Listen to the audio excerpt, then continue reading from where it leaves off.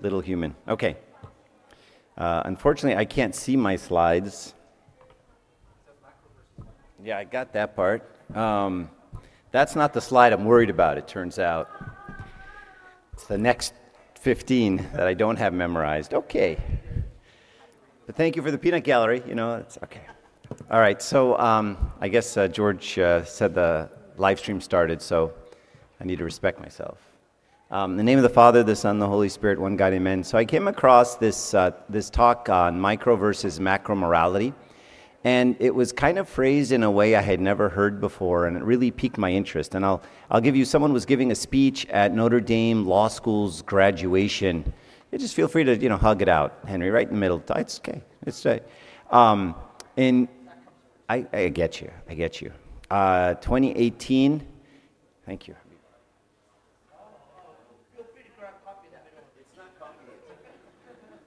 It's water, but that's okay. You can judge like I did to you. So, okay. So this topic, I think, is very important because it sort of captures a big aspect of our cultural life here in the United States. And it's one that we don't really have to struggle with as much, or we didn't have to struggle with as much in Egypt, but we have to struggle with a lot more here in the United States. And it's this idea of where our morality comes from. All right? So in this speech, and I'm just reading you the quotes from the speech, he says, Christianity teaches a micro-morality. We transform the world by focusing on our own personal morality and transformation. This is huge because this is Christianity. And so Christianity's goal, and this is very important because we think about, thanks, Peter, thanks. Because we have to think about, I love you, Peter. Is that what he's saying? What a punk. He says, I want coffee. He's like two.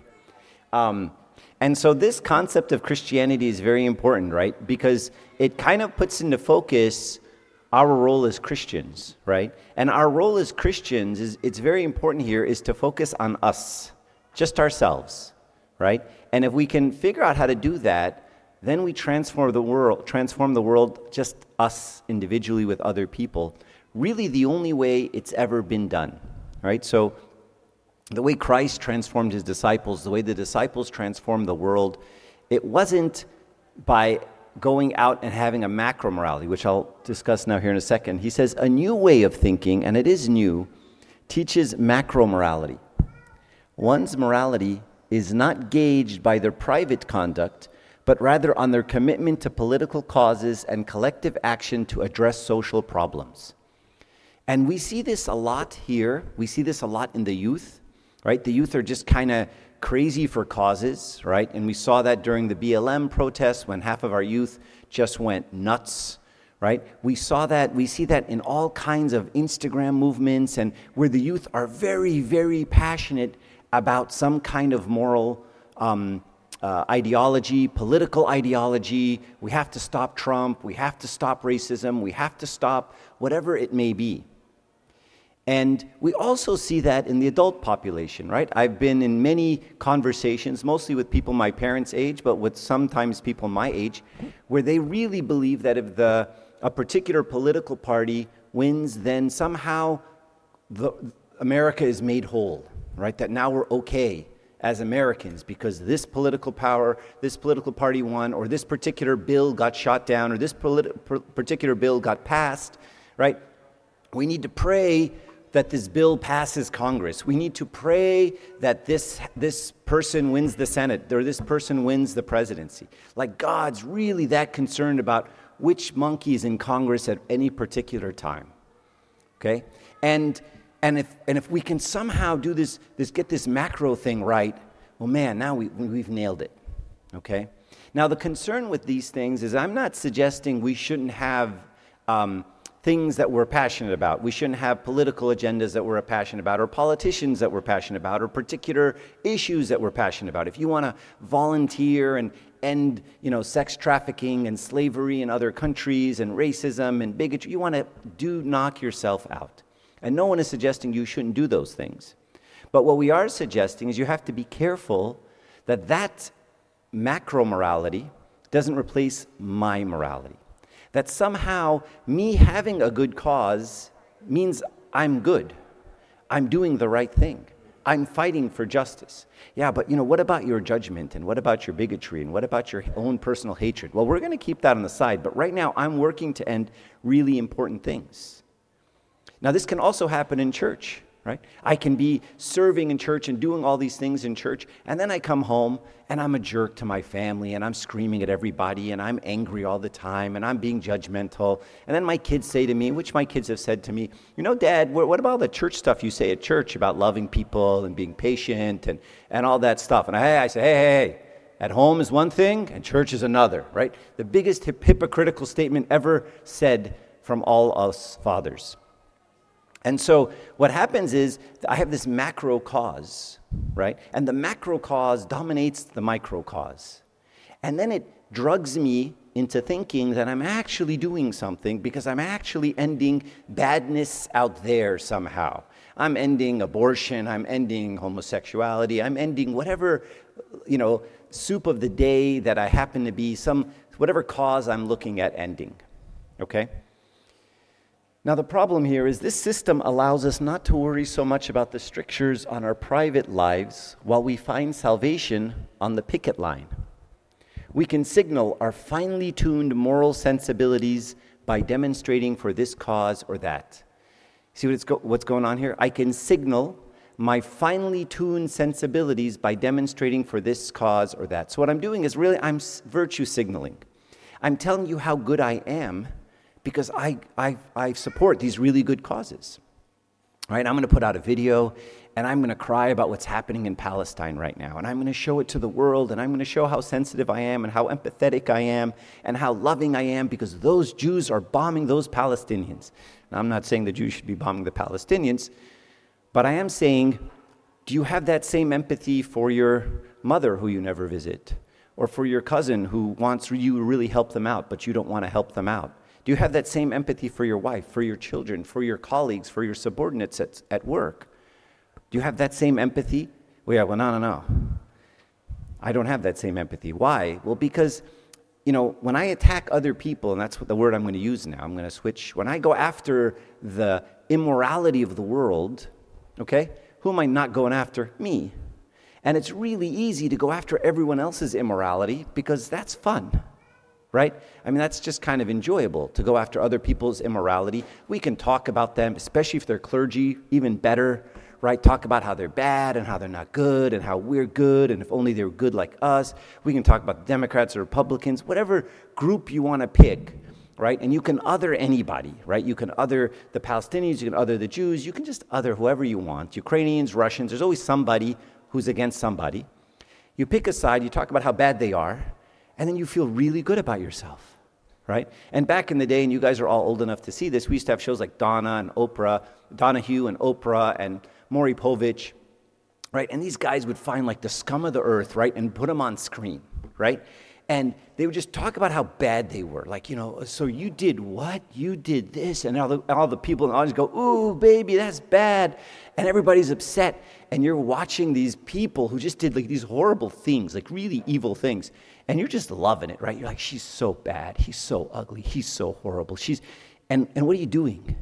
I'm feeling good about me, right? Because I get to watch Crazy You, Bridezilla, Hoarders, whatever TV show you want, where I take the someone who's broken and I put them on the screen. I say, see how broken and disgusting they are? And you go, yeah, broken and disgusting. And I feel so good, right? Because I don't want to look at what? I don't want to look at my broken and disgusting, do I? That's unpleasant, right? I don't want to look in the mirror at my brokenness and my sin. I'd much, much rather look at yours. I'd much rather look at yours. Especially if you're not even people I know, you're on TV, you're on the internet, even better. I can talk about how bad you are all day and how good I am all day. But I don't want to face the mirror. I don't want to think about the things that are broken in my own life, right? And so that becomes Satan's approach to us, right? And the reason this is a difficult issue is because back in the day, right, the only way I could judge people I had to go someplace to find them, right? So I had to come to church. Church was nice, right? I come to church, I look at people, I go, oh, I bet you she's this, I bet you he's that, I bet you he cheats, I bet you he does whatever, right? And we can judge everybody at church, right? That's fun. But it's limited, right? I only can judge like 200 people, okay? But now I have the internet, now I have TV, now I can judge millions of people I haven't met. I can judge countries and their policies. And now it opens up a whole slew of judgment, right? I can sit on my phone and just swipe and judge and judge and judge and judge and judge and judge. And then at the end go, man, I am so moral. I am so amazing, right? And that's what we see happening with the youth a lot, and that's what I see happening with the adults a lot, because it's really Satan 101. Satan 101 is, don't look at you, look at someone else. Look at them. Any them works. As long as it's not you. And this is how Satan gets us. This is how we judge our brother. And this is how we fall into the biggest sin of all of them.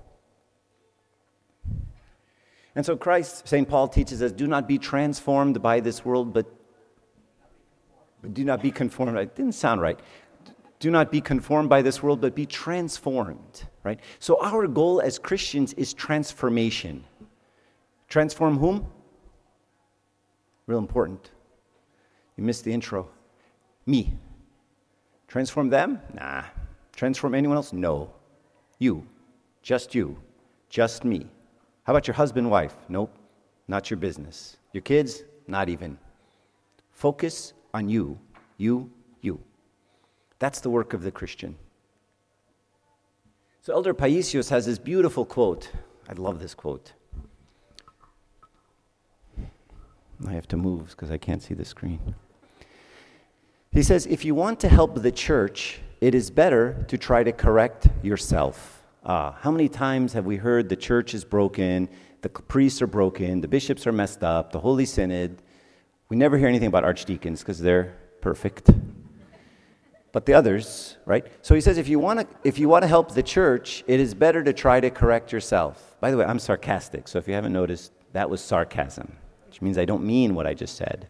I mean something else for those who are recording and clipping and sending them to bishops, right? Which happens, by the way. Rather than be looking to correct others. So if you want to help the church, correct yourself. Rather than be looking to correct others. If you manage to correct yourself, one small part of the church is immediately corrected. So look at the beauty here. Just correct you, and then a part of the church is corrected. Naturally, if everyone did the same thing, the body of the church would be in good shape today, in good health. But today, people concern themselves with anything but themselves. Say it again. Today, people concern themselves with anything but themselves. You see, judging others is easy, whereas working on yourself takes effort. And that's the truth of our lives. Right? How often have we tried to break free of a sin? How often have we fallen back again and again and again in the same thing, been frustrated with ourselves, disappointed in ourselves, and then say, you know what, let's just start talking about somebody else, because that's just far more enjoyable. And at the end, we all pat ourselves on the back and say, yeah, Abuna's terrible, bishop's terrible, archdeacon's terrible, servants are terrible. St. John of Kronstadt says, leave all human injustices to the Lord, for God is the judge. Okay, so human injustice, that's God's job. Your job, but as to yourself, be diligent in loving everybody with a pure heart. So you have one job. Love everyone with a pure heart. There's lots of injustice out there. Lots of people do lots of things to lots of other people all day. Right? Every wedding, there's always people fighting. Every funeral, someone's fighting. Someone hates someone. Someone in your family hates someone else. Right? Everyone's arguing. Everyone's walking out of rooms. Everyone's pissed off about something. Right? That's human injustice. And that doesn't go away. Right? When Adam fell, we say in the liturgy what? Death entered the world. Sin entered the world. Injustice entered the world. Corruption entered the world. Evil entered the world. It's just kind of here. This is what we do to each other. And we're going to keep doing it. It doesn't stop. Right? So we have to leave that human injustice to God. And the only thing you can fix is you. When the BLM movement came out and all the youth were up in arms and wanted to burn everything down, I told him, look, this is clearly unjust, what this policeman did to this man. But I can't really focus on his injustice. And I asked them, I said, have any of you ever been unjust to another person? And I raised my hand first. I said, you want to end injustice? There it is.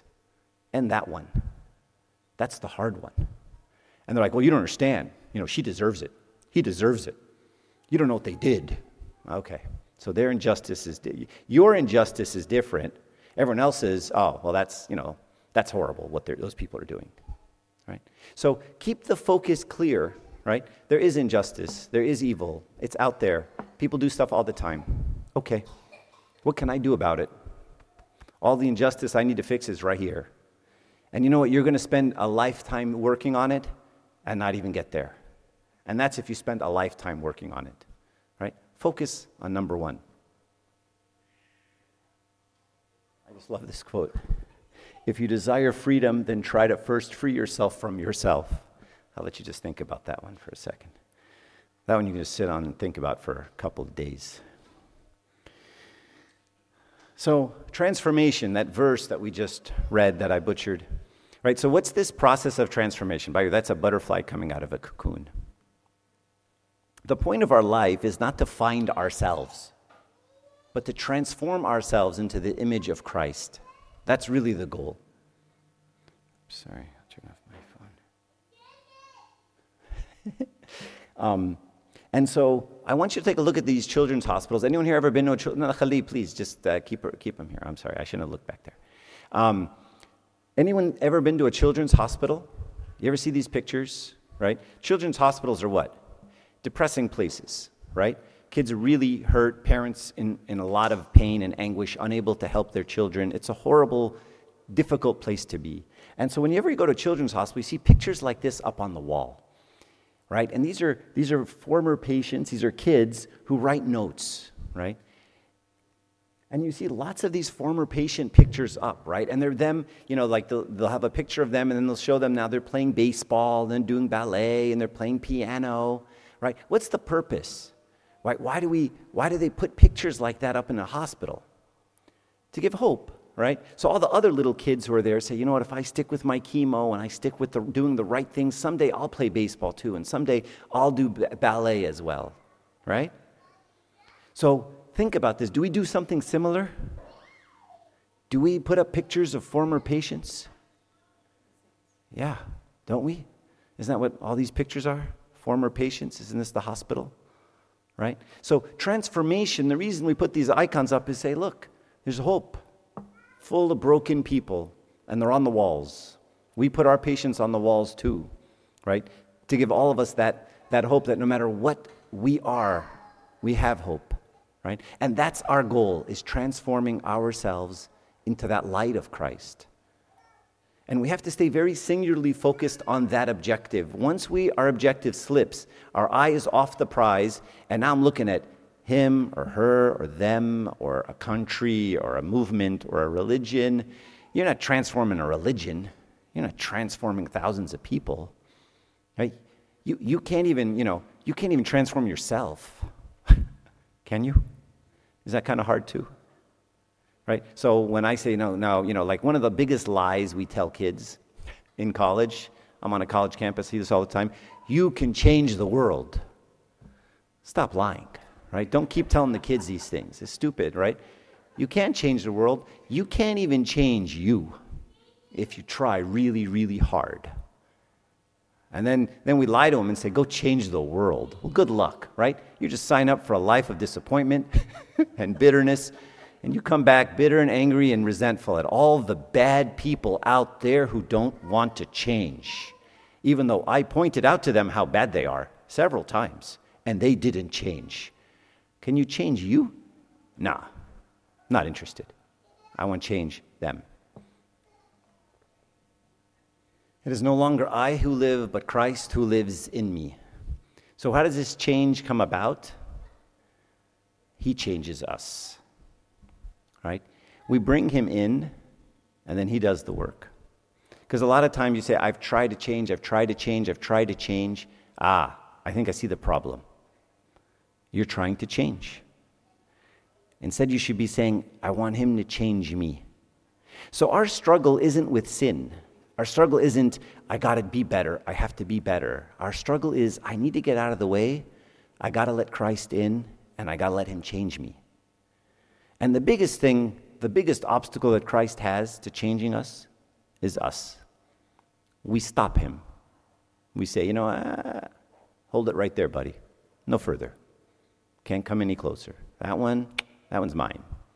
You don't get to go here. So we stop Christ from changing us. So the struggle isn't the struggle to be good, whatever that word means. The struggle is to get out of the way so that Christ can make us good. I mean, when you look at the Agbeya, right, the conclusion of the Agbeya, everyone has a different translation, but I'll use my old one. We say in the end, sanctify our thoughts, make chaste our bodies, correct our thoughts, purify our intentions, heal our sickness, remit our sins. Do you everyone see the direction? Sanctify my thoughts, purify my body, heal my sickness, remit my sins, purify my intentions. Right? He does to me, not me do to me. Right? He's the one who fixes. I struggle, but he does and he wins. He comes in and he gives us victory. So we let Christ in and then let him do what he's going to do. And I don't know what he's going to do. I don't know what he's going to do in your life. I don't know what he's going to do in that person's life or anyone's life. And everyone comes out different. Everyone encounters Christ, and then they just come out with something else. Everyone has a different gift, a different talent. Every part gets activated differently, just like a stem cell. Right? That activation of a stem cell, when one cell becomes bone and one cell becomes hemoglobin and one cell becomes hair, right? That activation, that's the touching of Christ. And then you go do the thing that you're supposed to go do. Okay, I don't know anything about stem cells, but thank you. All right.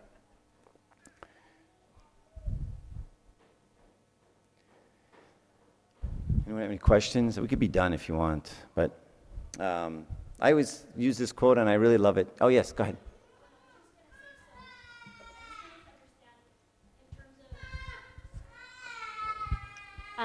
Macro versus micro. So I think of like MLK Jr. in terms of like social justice.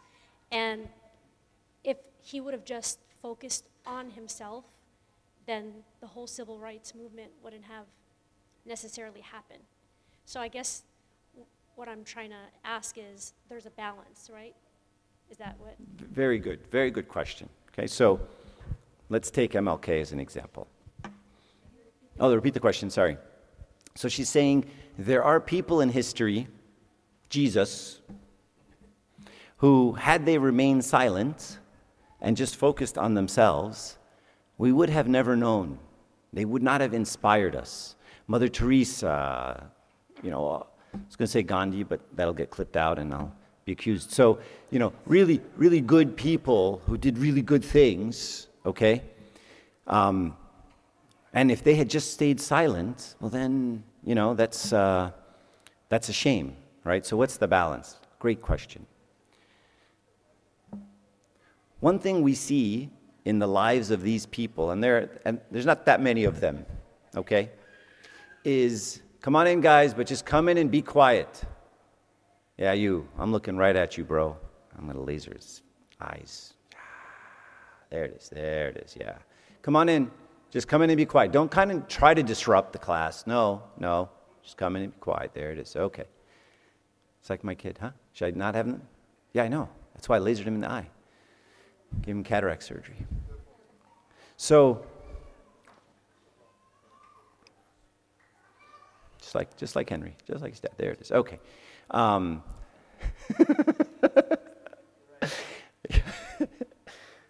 Okay, so answer the question. Thank you, Amen.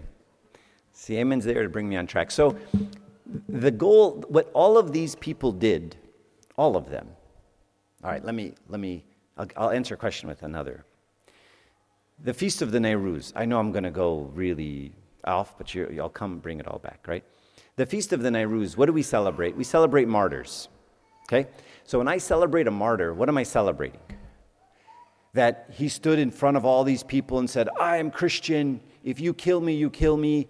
And I don't care about your gods, and throws something at the emperor, hits a banana in his face, and then he kills him, right? Is that the part I'm celebrating?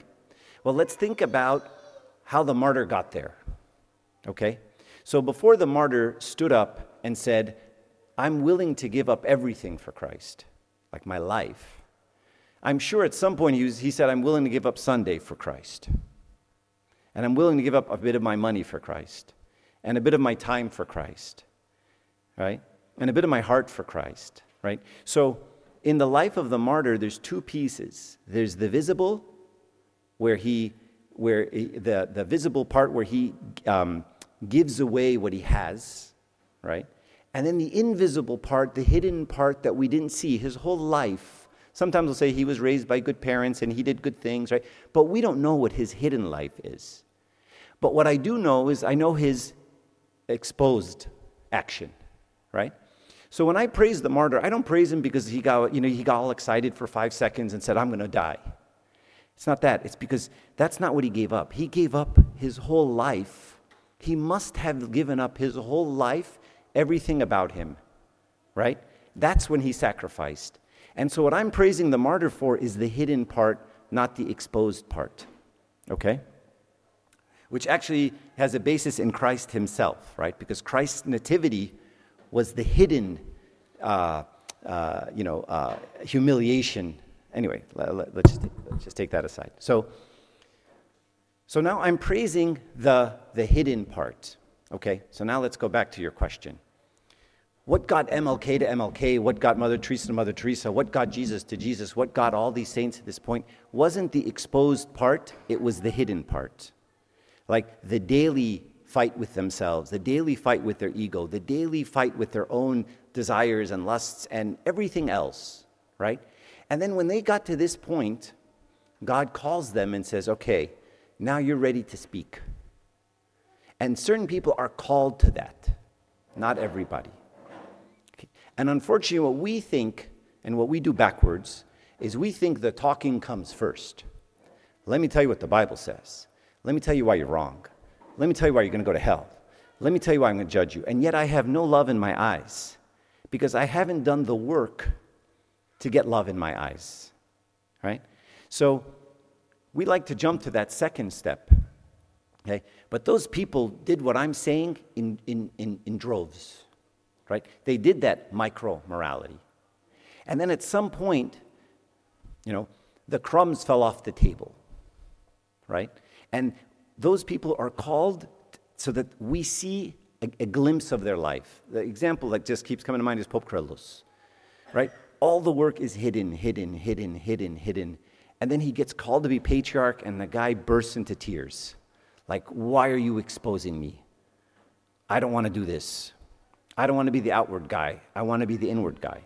He got dragged into it, right? So what I'm trying to push us to do is to get dragged into that macro morality, right? Don't let that be your first response, right? Let that be the eighth response, right? First, do that inward battle, right? And then when God calls us, we speak out of the abundance, Jesus said, right? Out of the abundance of the heart, the mouth speaks. So what I'm saying is let's focus on that abundance of heart first. And then when you are asked to speak, and we see it in the lives of the fathers, they don't want to speak. They were pushed. Give us a word, Abba, right? And they're pushed to speak, and then they do. And then what comes out is, I think we've just kind of flipped the tables. A lot of people are typing and Instagram and posting and attacking, and everyone's righteous, and no one's doing the work, the hidden work. That's a very long answer. Yes, Ashraf. One of the struggles I encounter with myself first, and a lot of the youth too, is this concept of I have to reach a certain level of righteousness or goodness before God or personal sanctity, inner holiness, before I'm called to serve or called to do anything. And it almost sounds to them, I don't think this is what you're saying, but sort of taken to an extreme, there's this sense of I have to be holy first before I could do anything outward. And it's almost like the more you serve, the more you encounter Christ, the more you come closer to him, and the more you're transformed, to use the language in Romans, the more you realize how broken you are. So in a sense, I think this is sort of a version of your question. In a sense, there's some inner recognition of I have to work on myself, or as you said far more correctly, I have to let Christ do his job in me. But that doesn't necessarily prevent a calling to serve, and in fact an obligation to serve, because that's perhaps how I encounter Christ. And maybe not serve in a sort of like head deacon, whatever sense, outward sense, but a serve in a real sense of doing something other than for myself. And I'll stop talking in 1 second. The other extreme is the people that sort of want to, as you said, I love to be a speaker, I love to be the head deacon, I love, and that gives them their sense of holiness. So how do we find that balance, or how do we strike that, that right chord? That's a great. Thank you for clarifying it. What Usher said was perfect. I mean, yeah. You hear that, Violet? Perfect. Yeah. Oh, that was a good amen. Look at that. That's points there, Usher. I think the part that's missing in that is I have to reach a certain level of holiness before I'm called to speak. And so what I said is those people reached a certain level of digging into themselves and letting God make them holy before they were called. But it wasn't their determination, okay? And in fact, if you ask them, are you at the holiness yet where you can be called to speak? They say, are you nuts? I think would be their answer, right? So the problem is when I figure out that level of holiness, right? Or I somehow, and in fact, the fun cliche, right? God does not call the justified, but he justifies the called, right? Or doesn't make, call the holy, but he, sanctifies the. So that's the issue there is, I have to reach a certain level before I can do stuff. And the problem with that is, heaven help us when you think you're at the level, right? And heaven help you if you get called to do something, then you say, wow, I must be at that level now. I think I'm holy. I'm pretty good, right? So that never ends, right? That you've never reached a point where, okay, I've done it, right? It's a constant shame of humility, of humility, of I can't believe you asked me to do this thing. I mean, even, when you look into the lives of the saints who heal people, right? The Abuna Fanuses and the Abuna Faltaoses and all these guys, right? I mean, think about this, right? I mean, you're a monk who's living your life. You don't want anyone to know who you are. You don't want anyone to deal with anybody, right? And then you give someone an urbana, and then they go, that urbana cured cancer. And you're like, oh, God, great. Now everyone's going to want urbana from me, right? Because in no way could you possibly think you cured the cancer, right? You handed someone some urbana, okay, and you know yourself pretty well, and so there's no way you think, I did that. And so immediately their reaction is, okay, I'm not giving anyone any more urbana. And then the next time something happens, when you hit me with the cross on my arm, it turns out I had a cancerous growth there, and now it's gone. You're like, oh, great. Now I can't hit anybody with a cross because they're going to keep coming. Right, they're going to think. And so their perception is very much, God is doing these things, right? There's no way I'm doing any of this. I haven't reached some level of holiness. And in fact, now, like you said, now I'm even more embarrassed, right? Are you going to really use me to cure cancer? Like, what? I mean, I would just be stunned by that. Like, I can't believe you would use me. Like, what kind of God are you that you'd use just garbage like this?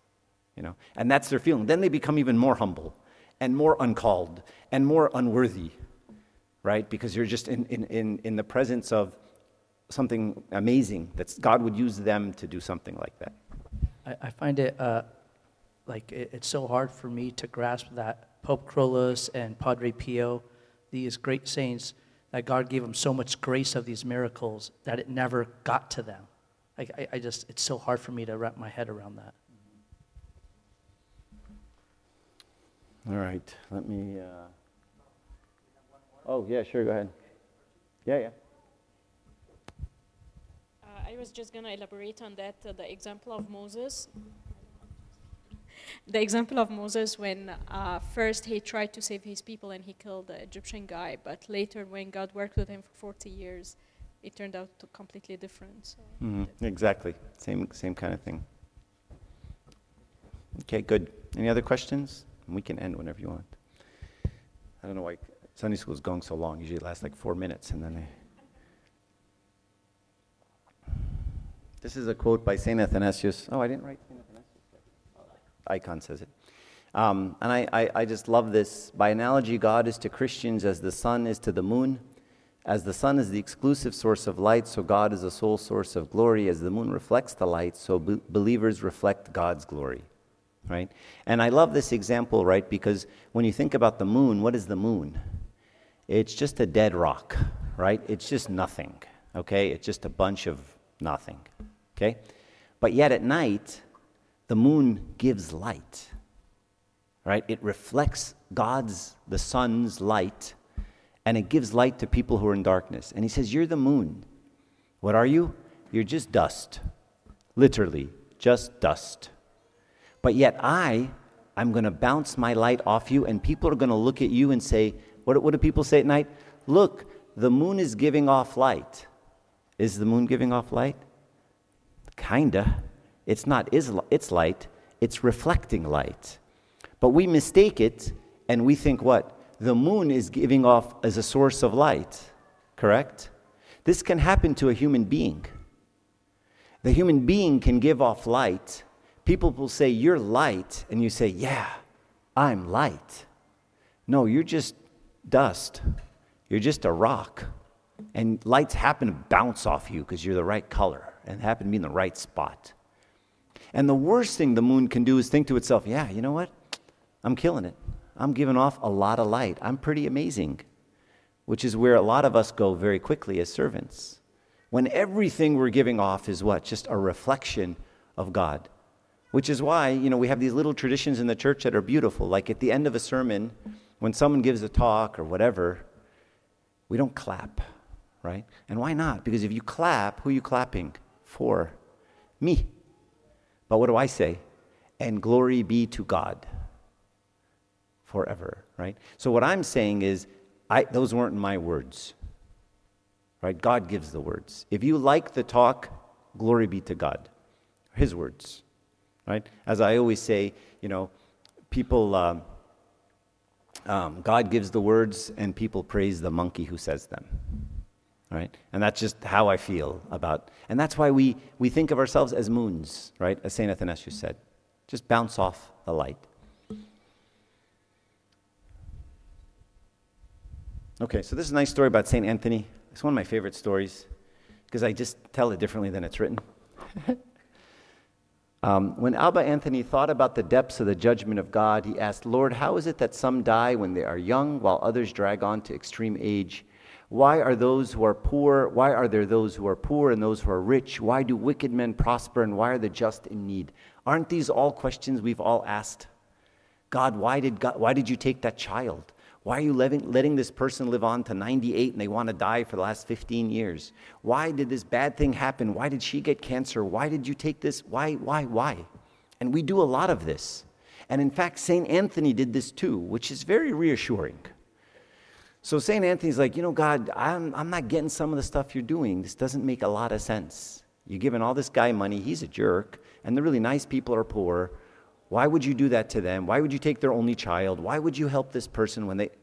He's asking the same questions we all ask. And then God gives him this great answer. Anthony, keep your attention on yourself. The melek, right? Focus on yourself. Mind your own business. Right? Micro versus macro morality. And sometimes we love to get in the business of God. We love to tell people what God's doing and why. Right? My favorite, and I use this example all the time, is when I used to hear people say, let me tell you why God gave us COVID. And you're like, wow, are you really going to finish that sentence? Are you going to tell us why COVID happened? Tell us. Here's the mic. Why did God do it? Enlighten me. Right? We're playing God. And we do this with each other, right? Sometimes, someone will lose a child or lose a loved one young. And everyone comes over, and what do they say? Oh, well, you know why God took him? Because maybe he was going to be bad when he's older, and maybe and maybe this. And they start being God's lawyer. They start defending God, and they tell you why this is happening to you. Maybe God's trying to teach you a lesson. Maybe you need to repent. Maybe whatever. People love to tell you what God's thinking. But you know what? Keep your attention on yourself. And just as advice, don't do that. When someone loses someone or someone's in pain, just be there. Completely quiet. Just be there for them. It's not your chance to give a sermon, to help them out, to tell them what went wrong, to explain to them God's actions. Just be there. He continues, these things are according to the judgment of God, and it is not to your advantage to know anything about them. My ways are not your ways. My ways are not your ways. I couldn't even explain it to you if I tried, and you wouldn't get it. And the fact that you think you'd get it is kind of arrogant of you. That if I sat there and explained to you what's happening, you'd be like, yeah, okay, well, now I got you. Now me and God, yeah, we know what's going on. The rest of you don't, but we do. Okay, this is my favorite quote, and I'll end on this quote. This quote has a lot of implications for a lot of things, and I want you to listen to it carefully. Come on in, Micah. Or at least close the door. Let me study in. It says, St. John Chrysostom says, for Christians, above all men, are forbidden. In Christianity, we don't use the word forbidden very often. He says, forbidden to correct the stumblings of sinners by force. So what is he saying? We have a tendency to want to fix people by force. How do we fix people by force? We pass laws. We can pass a law that says abortion is now illegal, murder is now illegal, doing this sin is illegal, right? So now I'm forcing you to what? Be good. Does that work? He continues, it is necessary to make a man better not by force, but by persuasion. We neither have authority granted to us by the law to restrain sinners, nor if it were, should we know how to use it, since God gives the crown to those who are kept from evil not by force, but by choice. So if I put a gun to your head and say, don't sin, and you don't sin, but you really want to sin, did I do anything? I say, you know what, if you do, I'm going to put you in jail for 50 years if you do that. Did I do anything? I made you moral. I made you act a certain way. But that's not what Christianity is looking for. Christianity is looking for a change of heart. It's looking for an act of love. It's looking change from the inside out. So me simply forcing you to do something isn't doing anything. I haven't made you Christian. If I tell a girl, if you get an abortion, I'm going to put you in jail, I haven't made her Christian, have I? I haven't saved her, have I? I haven't helped her, have I? I haven't loved her, have I? Have I done any of the Christian things? No, I just forced her to do something I would do. And then he says something here, and I'm just going to go back into the paragraph, and this is the enlightened part. He says, we neither have authority granted us by law to restrain sinners, and this is important, nor if it were, should we know how to use it. He's basically saying, and he's foreshadowing into the United States in 2023, and he's saying, if we were granted the power of the law to force people to be good or moral, we would not know how to use that power. This has a lot of implications for us in the United States. Should we use our power to force people to act a certain way? Is that our role as Christians? Is that how we measure our Christianity? Pass laws against others. Macro Christianity, macro morality, make other people moral. Is that our role? Does that change people? Does that make people love Jesus, love Christianity, love God, love us? Or is it the opposite? Things to think about. Anybody else have any questions? I have like 30 more slides, but you guys are cooked. Thoughts? Sadness? Anger? Resentment? Tomatoes? Anything you want to clip out? Send to, on social media? Sorry, I'm just, it's a thing. All right. Glory be to God forever. Amen. Let's stand up and pray really quick.